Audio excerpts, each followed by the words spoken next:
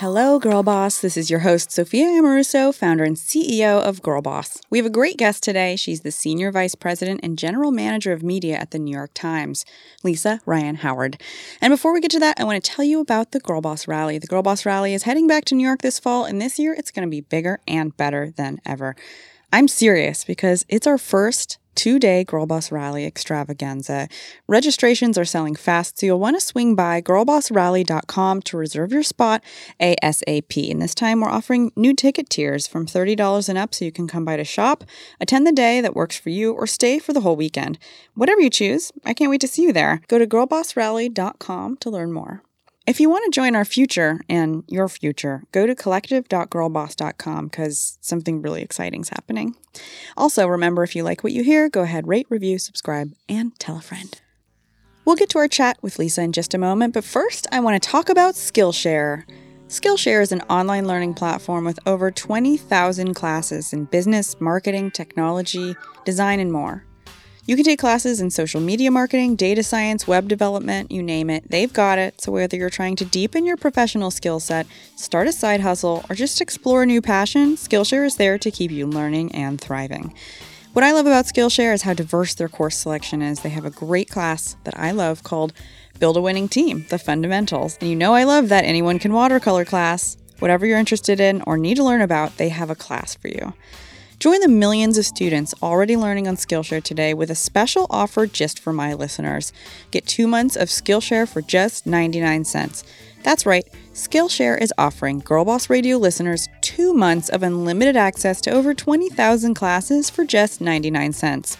To sign up, go to Skillshare.com/girlboss. Again, go to Skillshare.com/girlboss to start your 2 months now. That's Skillshare.com/girlboss.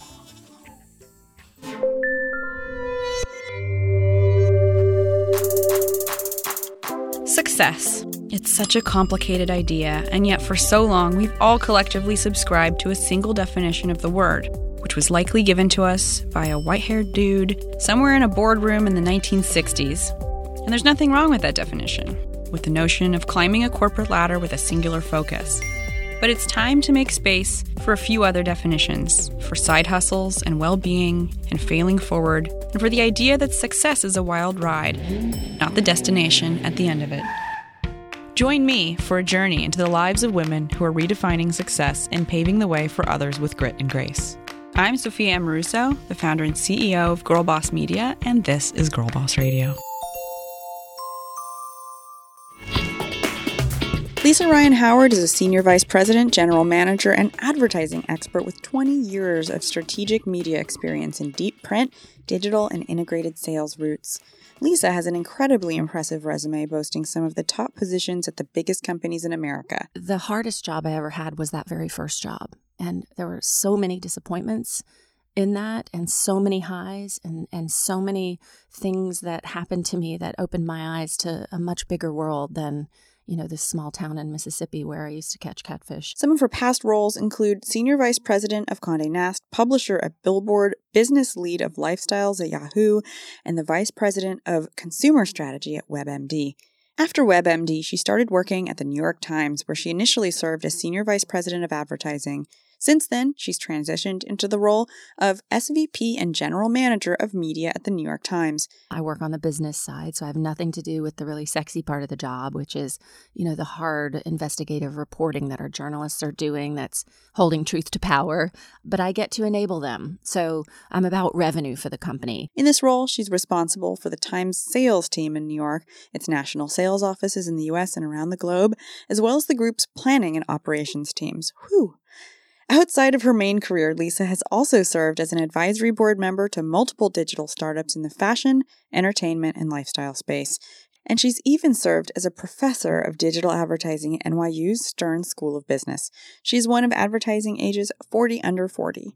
Today, she's here to talk about how to know when it's time to transition to a new job, what exactly she does in her role at the New York Times, and what you need to know about advertising to properly run your business. Now let's get to it. Here's my chat with Lisa Ryan Howard. So I like to start every episode with the same question because we all have a start. And while I have really accomplished women here on Girl Boss Radio, Some of our listeners are just starting out. Some of us are in the middle of our careers. We all want to know, where did someone like you start their career? And what was your first job? Oh, okay. So starting my career, I like to think that my career started when I was 5 years old because I grew up in Mississippi, typical kind of idyllic lifestyle, lake in our backyard, hung from the tree branches and caught catfish and, crawdads in the spillway. And, it was a very quiet kind of life, pretty unexciting. And I started swimming and I got pretty good at swimming. And so by the time I was 10 years old, I was one of the fastest swimmers in the country. And so people started to notice me. And by the time I was 15, the Olympic coach, Mark Schubert, at the time before the 88 games, this was in about 86, called my parents and said, I want to bring her out of Mississippi and to train with me in Florida. And so my career was swimming. And I did that all the way through. So I did that all the way through college, but there were a series of disappointments, I think, and highs and lows, I think, like everybody has in life. Yeah, we're all familiar. Exactly. I mean, it makes us stronger, right? But when I was in 88, I didn't make the team. And so it was devastating. I thought my life was over, but I picked myself up and went to college and thought, well, I have another 4 years to try. And the next games were going to be in Barcelona, which sounded cooler to me than Seoul anyway. Mm-hmm. So I was trying to make the best of it. I knew I would only be 21 years old at that time. So I had a chance and, committed myself and did it. Had a lot of fun too, maybe a little too much fun. And that's probably why I didn't make it again in 92. But during that time, there wasn't much option for people when you're in college and you're an athlete. And, it paid my way to college. So it gave me a lot of opportunity. But I also kind of meandered my way into the journalism school at University of Georgia, where they had a top 5 journalism program. And, because you can't go pro as a swimmer, nobody ever told me I couldn't do this, but I thought, well, I'm a swimmer. I'll make the, Barcelona games in 92. And then I'll be a sports announcer because I'll win the gold medal. And that's what you do. You can't become pro like tennis or golf or soccer after swimming. So it's, if you don't make the team, it's a pretty hard stop. And nobody ever told me no, that you can't do something. And so I thought, well, for sure, I'll be in journalism and I'll be a sports announcer and it'll be really fun after swimming is over. And I didn't make the team. I tore my rotator cuff. So that was 2 times. Oh. 8 years of, training. A lot of disappointment and hard work, but, didn't make it. And a lot of people who are elite athletes, I think, don't make it after that, because if you're not known as Lisa the swimmer, or you're not known as this person who does something really, who excels at something to such a degree that you get attention for it, it's hard to parlay that into a career and into something else. And I was lucky enough, I think, that I found advertising. I realized that, okay, I'm not going to be a sports announcer now because I'm not famous and I didn't win the gold medal. And so I picked up and moved to New York.